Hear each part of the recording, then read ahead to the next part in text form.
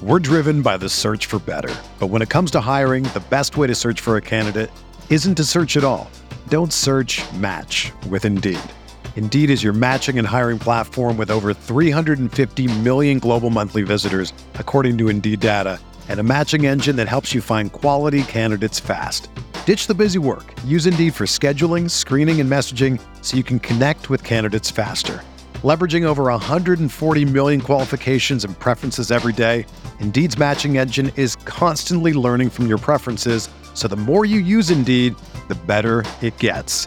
Join more than 3.5 million businesses worldwide that use Indeed to hire great talent fast. And listeners of this show will get a $75 sponsored job credit to get your jobs more visibility at Indeed.com/Blue Wire. Just go to Indeed.com/Blue Wire right now and support our show by saying that you heard about Indeed on this podcast. That's Indeed.com/Blue Wire. Terms and conditions apply. Need to hire? You need Indeed. This is a True Faith podcast. I'm Norman Riley, hosting temporarily in place of Alex, who isn't here, but is, because he's joining me on the line from a hotel in beautiful Heathrow to talk about Saturday's match against Leicester City at St James's Park. Alex, how's it going? Very well, Norman. Very well, thanks. This is a bit of a weird role reversal, isn't it? But hey, let's see how we get on. I'm sure. We'll manage, mate. I've got a question for you. Given last Saturday's setup against Chelsea and the subsequent struggles of a few players, what would you like to see against Leicester in terms of formation and personnel this weekend? I suppose I'm kind of referring to maybe Matt Ritchie's position and performance, Mo Diarmi, and the obvious the Shelvey question. What are your thoughts? I think my thoughts will echo pretty much everyone listening to this, and that we all want to see what fans would consider to be our best team out and our best formation. Now, what's our best formation? Well, it's the one that we won the league with last year and the one that picked up 4 wins with earlier this season. The switch to 4-4-2 hasn't worked. The switch to 3-5-2 hasn't worked. That definitely didn't work.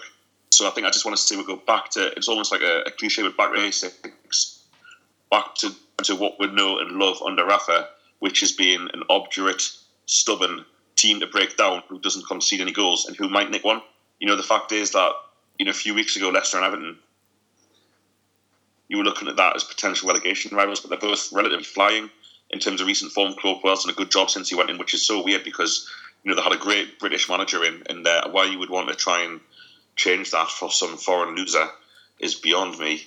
But it seems to have worked with this Puel that they've dragged in from nowhere, who's done nothing in his career, for brave old Craig Shakespeare, who actually finds himself back at Everton with Sam Allardyce and the other British lads. So it's a harder game than that, and I think a point's a good result. I'd love to win it, but let's get back to 4-2-3-1. Let's get John Joe Shelby, Miguel Marino on the same team, and let's get back to a positive feel at St James's Park, because the Watford game just wasn't good enough in the second half, and the Bournemouth game wasn't good enough, so work to be done. Aye, agreed. And in terms of the fullbacks, obviously would see Yedlin at right back. Given that the sort of 3-5-2 formation at Chelsea, as you say, it didn't. The players seem to look a little bit confused to me at times. Especially Matt Ritchie. He's just not. He's not really the kind of player to play in that position. And part of me had thought, a few times, I wouldn't. Ritchie could work as a wing back. He could work as a wing back, but he just had one of those days where you thought it's probably not going to work out from in that position. In terms of left back, who would you stick in at left back on Saturday?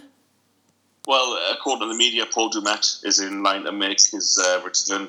So whether he gets in the team or not, I don't know. I think depending on where Albrighton plays, which side, he'd be important, because Albrighton's a big lad, physical presence.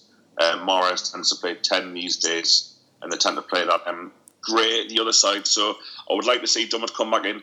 He's been a miss. I think his physical presence would be fantastic, though he's been out for 3 months, 4 months, so it'd be a lot to ask him to come straight back. I don't think he's played any reserve team football either. Not that I pay that much attention to it, so Dummett, if he's available, But I think Manquillo and Yedlin, as the two, have done a good job, and I know Yedlin had a stinker, and then some against Watford, and was to blame against West Brom for one of the goals. But let's stick. We're a decent team earlier this season. I don't buy the narrative that it was luck, that it was this and that. It was the other teams doing badly. No, we played well against Stoke and West Brom. We played well against Southampton. We played well against Liverpool. We can recreate that. Let's use the same players. Let's use Yedlin and Manquillo, and I think they'll be good enough. I agree. I suppose, given that I think Chancell's actually probably looked our best defender in the last couple of games that he's played. So I suppose there's an argument that he could be put on the left hand side. But yeah, I'd be happy with a back four of either Manquillo and Mbemba, Yedlin, and then it's going to be Clark and Lejeune in the centre. I think it could be a big game for Lejeune in a sense, because there's a part of me thinks that he looks a little low on confidence at the moment. I suppose you could apply that argument to the whole side, but Lejeune after that magnificent 40-minute spell against Spurs and coming back, he did all right. He gave away the penalty against Southampton, but that wasn't reflective of how he played through the whole match. But just lately, he's looked a little bit shorn of confidence. So I would love to see him pick up again, because it's quite obvious that he does have ability. We've seen it, and I think it could be a big game for him, and he's going to be up against I suppose a tough opponent in Vardy. But we'll see how that goes.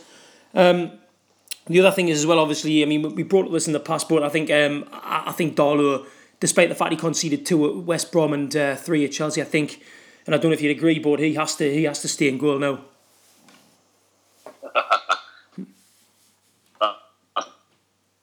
I agree.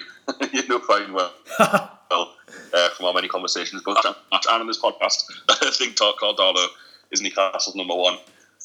Just quickly to go back there, I would play Mbemba at left back because they've got a body up front. And there's no not playing centre back. Okay. I don't care which one. Probably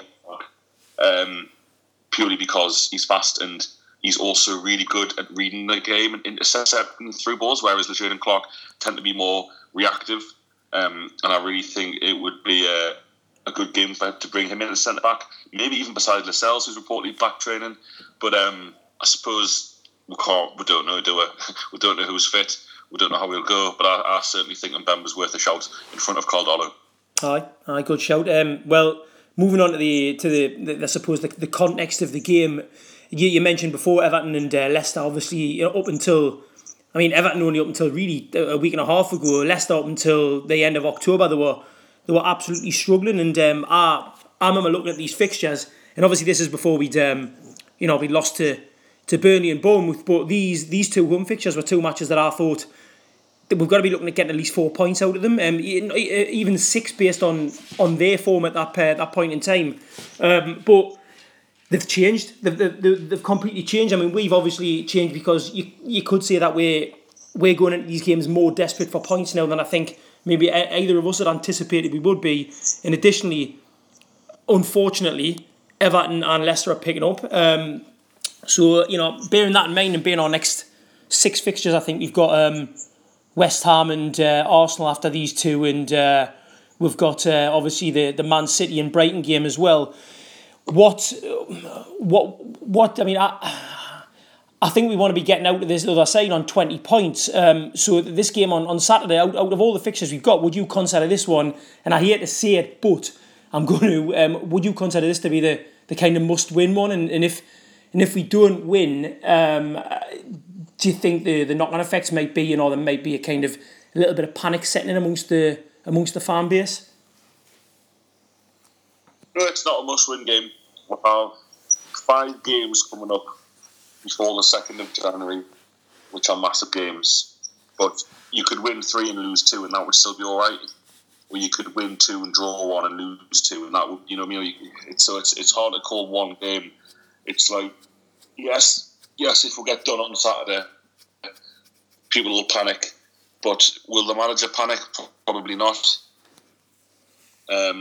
We'll have his back up for Everton, and the team are low on confidence, but they're playing at home. the 125, the big one, the 125 celebration, well-known anniversary that everyone celebrates. I remember my 25th birthday, for biggest birthday of my life. Like the players are in front of a supportive home crowd, and you know, I don't know. I don't want to say at this stage of the season that there are any must-win games. Technically, all games are must-win, but we're going to lose between now and the end of the season. So it's kind of pointless. You also don't know the context of Leicester, because if Leicester continue to perform in the way that they have so far under Puel, and they finish 7th, then it's definitely not a must-win game, because Watford wasn't a must-win game. You know, looking at what through Leicester's fixtures there, I believe they've only won one away fixture, which was at Swansea, which, like ourselves, and they were probably a little bit more lucky to win at Swansea than we were. So, you know, it's not like they've been tearing it up away from home. I think Puel's come in and sorted the home form out. Back-to-back wins against Leicester and Burnley, 6 points there. I mean, they drew at West Ham. West Ham were quite good and probably the better side when they played each other. So they can definitely be got at. And there's so much going on with the sale of the club and all sorts in the media speculation about that. I don't feel that there's any must-win games until we're in the bottom 3. You can't say it's a must-win game, or Wednesday's a must-win game. We're not in the bottom 3. Until you're in the bottom 3, you don't have any must-win games. So yep. I'm slightly reticent to say that. And like I said, with Brighton, Stoke, West Ham, these and Everton coming up, there's, you know, I hear those fixtures and I hear points. So I'm not going to throw myself into whatever river I'm staying next to in Singapore if we get beat on what is Sunday morning for me. I'm not too sure there's a river there, mate. I think it's a big bay, but you know what? It's a body of water, so you know, don't throw yourself into it, because I'm sure the outcome will be bad either way. You know, the thing for me, I mean, obviously, yeah, of course, it's not a must-win. I suppose the way I'm looking at it is that I do see this as a very winnable fixture, and getting the 3 points, regardless of how they come, I think it'll be a huge boost to the confidence, because I suppose my concern at the minute is, and I kind of picked up on it a little bit in the sort of mid spell of the match against West Brom, just before they got their second goal and just after that, the players, the confidence is starting to look lacking ever so slightly, and now that's not something I'd really picked up on in previous defeats. I wasn't there for Watford, so I don't know if that was the case, but I suppose it was the first time I could kind of feel that lack of confidence coming from the pitch. So, and even against Chelsea, we went 1-0 up, but even going 1-0 up, it felt like the belief just wasn't there. So I suppose on Saturday, what I'm kind of hoping for is that there's initially, like you say, we get back to basics, and there's that kind of let's put in the first sort of 50, 60 minutes, do everything to avoid losing, contain them, don't be too adventurous to a certain extent, just don't give them anything, and then try and hit them, as opposed to, I mean, a couple of the home games, Bournemouth in particular, obviously Man U away, when we came out the blocks and kind of went for it, and unfortunately ended up losing. What would your kind of preferred start of the game, obviously other than a 3-goal lead within the first 10 minutes? How do you anticipate we're kind of starting the match? Well, as I put on Twitter on the weekly pod account, I put match preview today of Newcastle United 3, Leicester 1, and I put like Richie 7 minutes, Marino 40 minutes, and then Leicester hit straight back. I think with the you've got Lee's flags first game, you've got more flags at the other end of the pitch doing something big. You've got 51,000 people hopefully getting there before kick off with 51,000 flags and all sorts. And I reckon it's going to be a really pumped atmosphere. We tend to start games well anyway. We'll start at Watford well. It wasn't as strong a start as Bournemouth, but we started Watford well. We started West Brom. I felt we didn't really threaten the West Brom goal, but the first 10 minutes. So I think it's really time, and I hate to use luck, but I think it's time we've got a bit of luck in the first 10-15 if we do start the game like that. And got a goal, and then protect that goal. Not get us, against Chelsea. It was just so predictable how deep we were going to get. We got so deep against them, which is what Hazard thrives on. And I'd like to see us defend that 1-0 lead and get to half time. AA Stoke, West Ham, and not, I don't think. I think it was 1-1 against Southampton. Oh no, it was 1-0 half time possibly. Anyway, that's what we were good at. Let's score first. Let's go early, and let's get the half time 1-0. And then at worst, you're looking at maybe conceding in the second half and drawing the game and taking that point forward. So I think we need to start positively, and I think that if you allow Leicester's players time and space and space in behind to run, we're going to get beat, and I'm sure Rafa will know that. So let's see the kind of cagey, defensive, boring football that we grew to know and love at the start of the season. I can't really disagree with that. I mean, it's going to. What I'm interested in seeing is how. Obviously Leicester's results have picked up under Puel. I think they've got like 3 wins, 2 draws, and only 1 defeat in his first 6 games, which is excellent. From any kind of side from 7th downwards, that's a really good run of form. What I'm interested in seeing is obviously the squad that they've got. I mean, they won the league a couple of seasons ago, which is still feels quite surreal. It's almost like the kind of same feeling every time I see like a tweet from Donald Trump. It's like, man, you're the president of the United States, and it's like, oh man, Leicester won the league 2 years ago. But the players that they've got, they have spent a lot of money, but they do have a kind of a squad that's set up to play in a certain way, and I haven't really seen anything of them other than the goals or the brief highlights on Match of the Day since Puel took over. So I suppose what I'm interested in seeing on Saturday is, are we going to have?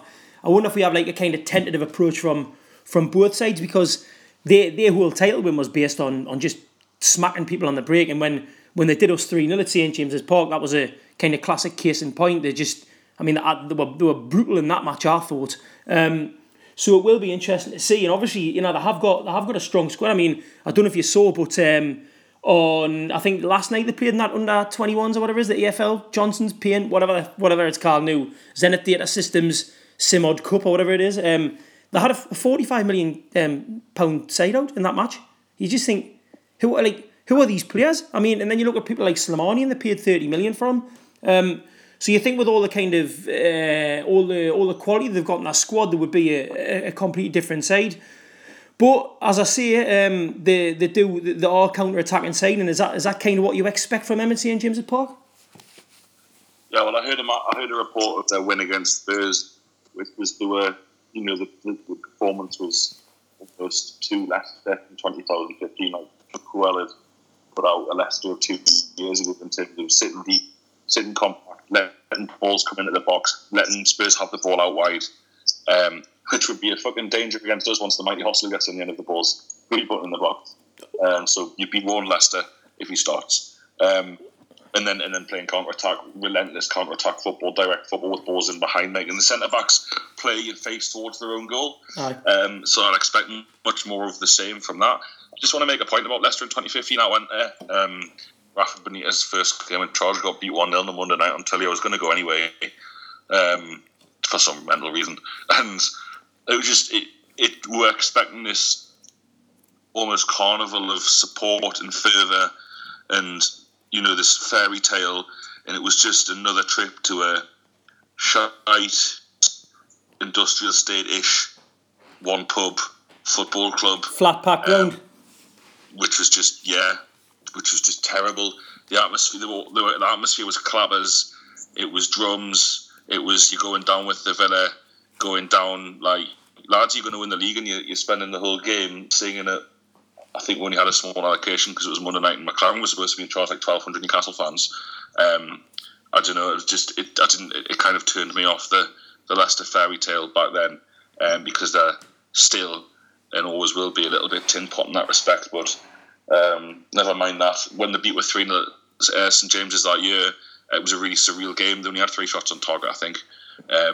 And Newcastle were rubbish as well, always were, and McLaren. But it was interesting that game. McLaren probably didn't give them the respect. They tried to have a go a little bit, and it just didn't work. So I think you need to show them a little bit of respect this time, and let's get back to getting men behind the ball and making life difficult for them. And hopefully, when we go forwards, I'm going to get a good start. The quality that we do have in terms of Atsu coming back, Mark Ritchie, etc. Hopefully, come back to form, and Perez probably playing 10 behind Hostel or Gale. Hopefully that will count. We need to get like the players to like channel our inner Gabriel Obertan, don't we? You remember a few seasons ago when he when he ran the show against Leicester. Beat them 1-0, didn't we? Did either. The screen fell off. That's right. So it got delayed. I don't know. I'd like to say an hour and a half. I don't know what it was, but just because we had like 3 more pints before the game. 20 minutes. Sunderland got beat 8-0 that day. You know what's funny about Sunderland getting beat 8-0 that day? Those were the glory days for Sunderland fans. They're the days to look back to with fondness. Beat 8-0 at Southampton with a full away end because their fans have just given up on them as a football club. The club's dead. That amuses me greatly. That was a spectacular result that day. 8-0 is, I mean, it is just an absolute slaughtering, isn't it? I remember that day with great fondness, and I'll always have a soft spot for Southampton and Gus Poyet because of it. Thank you. You briefly mentioned free scoring Spanish centre forward Joselu there. Talking about the lineups initially and who would like to see playing on Saturday. Now, obviously, there's always the argument we need to put our strongest team out. Now, there's no two ways about it. Dwight Gale is our best centre forward, definitely in terms of his goal scoring. And you know, he's gone to Stamford Bridge and he's gone to Old Trafford and he's scored. I mean, you cannot really ask much more. I mean, that's, you know, I can't imagine there are many forwards from a club that's predicted to finish in the sort of bottom 8 have got like a centre forward who will go to those grounds and bang goals, and not just kind of tap-ins. I mean, both were really, really good finishers' goals. But given what we're kind of anticipating the setup being, i.e. that kind of cautious, solid foot, pragmatic football that we play, do you see Gale dropping down to the bench and it being a Joselu Perez 2 up front? Obviously Perez just behind Joselu. I think I've said before that you've got to give a little bit of respect to Perez and that, even though he hasn't done loads since he's come back into the team. We did look more structured and more solid through the middle of the pitch, where against Watford and Brighton particularly, and Man United even, we looked hopelessly open. It doesn't make any sense to me that Jose Perez would make that difference, but then look at the games and look at his impact. Although against Chelsea, you could say he potentially wasn't playing there, but so you know that for that reason alone, I think Perez, you've got to give him a chance and start there. Up front at the back, they've got Wes Morgan and Harry Maguire. I mean, Maguire's probably a good player and he's probably got a bit more about him than Morgan, but I'd really like to see if I'm them, who do I want to play against? I want to play against Joselu. I don't want to play against Dwight Gale. So for that reason, if I just want to see John Joe Shelby and Miguel Marino playing balls in between the centre-backs and the full-backs, Dwight Gale stretch and play, and Perez getting as close as possible to him, I think that's how I'd do it. I probably think that's what he'll do. Then we've been doing this podcast long enough with Rafa as manager to see him start Mitrovic. But he won't. But it's always possible. It's always just hard trying to second guess him. Well, I'm not even going to cover any Mitrovic territory, mate. It's just not happening. I think we've just been flogging that horse for so long now, haven't we? It is like you say, it's impossible to predict what, if any, time on the pitch Mitro is going to get at any stage of the season. I would like to see Gale start just because I think he's really starting to come into form at the moment. And the other thing as well is that Morgan and Maguire is a good player. He reads the game well, but he's not particularly pacey. And obviously Wes Morgan isn't pacey at all. And I think Gale will have more joy against them, especially in the sort of first 50, 60 minutes when he's full of energy. So that would be my preference, and definitely, obviously, we've said it before, you've got to go with Marino and Shelby just because, you know, their record together it's fantastic this season. So I started one game together in the race. But when I'm talking when they've been on the pitch. So, you know, they're unbeaten in 75 minutes collectively. So, you know, there you go. There's your stats for you right there. So, in terms of the opposition, we've briefly spoken about them, but are there any players in the Leicester side that kind of give you particular cause for concern when you consider who they might be up against on our side? They've got good players. I like Albrighton. I think he's underrated. I really like his directness and his willingness to put the ball in the box first time, and Vardy feeds off that. Obviously, Gray. I don't know much about Ndidi and Abora, but they cost a lot of money. Mahrez is a class player. Hasn't really done it against Newcastle that much in the other times we've played him. The one player which interests me is Danny Simpson, because there's so much. Danny Simpson is like trying to think of a player from kind of Mark Corby's era from the podcast we do with him that splits opinion as much as Danny Simpson, because Danny Simpson's one of the worst fullbacks I've seen play for Newcastle.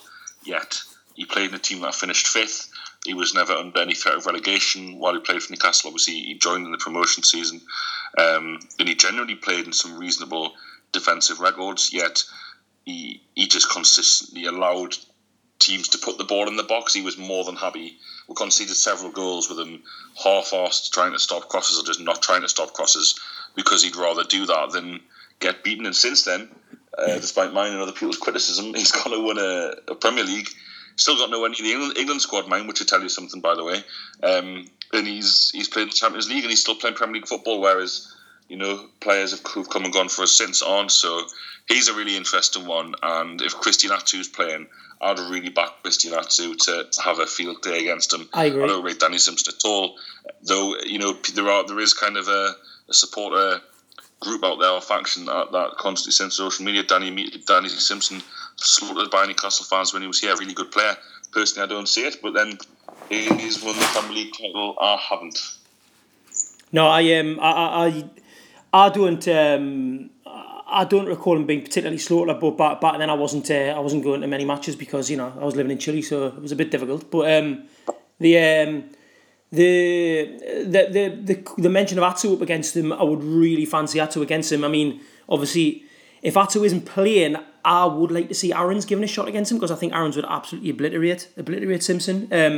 When he's in full pelt, he is really effective. Obviously, he's had his issues with injuries over the years, but if he's fit and he's ready, then I think there's probably Atsu isn't available. Then I think there's probably a case for giving Aarons a shot, just because Murphy, I think he's starting to look a little bit tired, and also it's just one of those. He's been kind of 3 consecutive games in the firing line now. It might be time to withdraw him. I don't know. And we were down at West Brom, and Atsu looked really good when he came on. But in terms of getting back to Simpson, I think the way I look at it is that we replaced him, in my opinion, with Debussy, who was a better player. And I can see the logic. Would Simpson be the kind of player who would do a job for us now? Maybe, but at the time, I think we just had a better fullback in place. So there you go. Yeah. The thing about Aarons is if just say Atsu's not fit this week, if Rolando Aarons doesn't get a game in either of these 2 games, he's like Mitrovic. He's done at Newcastle, isn't he? Absolutely. He can't get a game when we're struggling to create, struggling to score. Jacob Murphy's done okay, but like okay as in you're a young lad who we want to see do well okay, like not really okay, like no assists or goals. And if Rolando Aarons still can't get in the team ahead of him with so many games coming up and so many games this week, 3 games in a week, if he can't get in for one of them home games, I think we know where his future lies, and it's not at St James's Park. Absolutely, and to a certain extent, there's a part of me thinks that would be a shame. I mean, I've got no idea what goes on behind closed doors, but in terms of the potential that he showed before, you know, he's obviously got ability, but who knows? I mean, it might work out brilliantly, or it might not, and I suppose we'll see soon enough. So moving on, as I think we've more or less covered the match. The 125th anniversary this weekend. I've obviously because I live in London, I haven't kind of been like party to what the preparations are in the city, but it looks like there's a lot going on. I am looking forward to seeing the flags displays on Saturday, because I think with both sides of the stadium full of flags, it is going to visually look pretty spectacular. But have you got anything that you'd like to add regarding the 125th anniversary? Already said it's a bit of a weird one. It's it's good, it's nice, you know, like the club giving everyone flags. Nice. I'm sure they'll have plenty going on in terms of legends, and I try to read the Chronicles article in a day, but for some reason, every time I go on the Chronicles website today, it just automatically diverts me to Sky Bet. Yeah, pop-ups. Shite for pop-ups at Chronicle League. Morally questionable in my opinion, but I suppose everyone's got you've got journalism isn't cheap. So I don't exactly know what's going on, because I don't want a Sky Bet account, which will come as news to the Chronicle. But it's good and it's nice, but it's also a little reminder for me that certainly the last 70 years, the club's just been hampered by maladministration. It's like a running theme throughout Newcastle United's modern history and also not so modern history. I'd recommend everyone listening to speak to him. He's a nice bloke, but Michael Walker's book up there. Michael, who we had on the podcast a couple of weeks ago for his new book, Green Shoots. His book up there is a fantastic chronicle of how badly Newcastle United's been run since inception, really.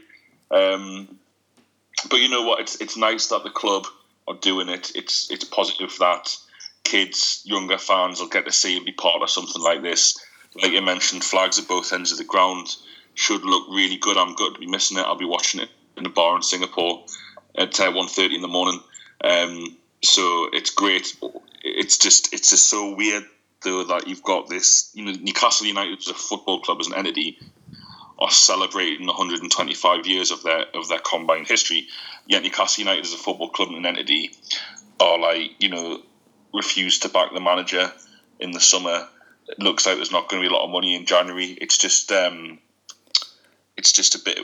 bit weird for me. Like, I can't really get excited about the celebration because of the fact that the football club are doing it, but then the football club is Mike Ashley. The football club are owned by Mike Ashley, and the continued success of Newcastle United continues to be jeopardised. Whilst we also say, "Wow, look at us, 125 years old. Hasn't it all been great?" And it's just, I find it difficult to get excited about it, I suppose. But I'm not there, so it doesn't matter. And even if I was, I'm one bloke. I'm sure it'll be a massive success. I still think 125's like just a total non-event of a year. May as well, you could have done 124. It's 125 isn't a thing, but you know what? That's just me being miserable. So I'm sure it'll be class. What do you think, mate? Well, I mean, I'm looking forward to. I mean, I am. There is a little bit of me looking forward to this. This greatest lineup or whatever it is. But bearing in mind that it's 8,000 votes from the Chronicle, I mean, who knows what it's going to look like. I am looking forward to seeing some of the old players introduced, just because it's pure nostalgia for me. But the rest of the stuff, other than the flags, which I am looking forward to seeing, I'm not that arsed about. I'm looking forward to the 200 year anniversary because I'll be celebrating my 110th birthday around about the same time, so that should be interesting, But no, apart from that, I'm just desperate for to get a good result on the pitch, mate. That's my focus. I'm really desperate to crack on and get the 3 points sorted. And Norman, there's a lot of talk in the Chronicle push and the club have pushed it as well about your favourite ever Newcastle lineup. Mm-hmm. My favourite Newcastle lineup is the team he picks on Saturday. It's far more important than anything else, and it's like you say, it's all well and good having flags at both ends and 51,000 flags and LED displays, and that is great, and I like it, and it's positive. Well done, everybody involved. But there's no point pretending that everything's fine before kick-off, and then people reverting to type and getting on the team's back if we're 1-0 down, or Hosselu passes to the Sports Direct advertising holding rather than a fellow black and white shirt, or Caldwell slices a kick out of play. So it's kind of like you say, yes, 125's mint.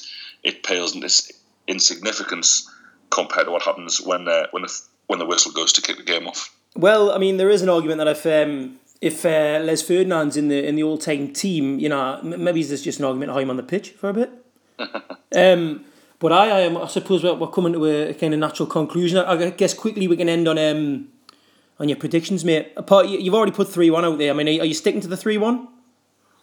I'll stick with 3-1. I can't see where it's been a clean sheet, but I think we'll score. And I think we've been unlucky, and we've got a good team. I think that is, like Craig Hope said to us on Monday, he's probably been trying too hard to try and force it. And we need to get back to. I would take a 1-1 draw.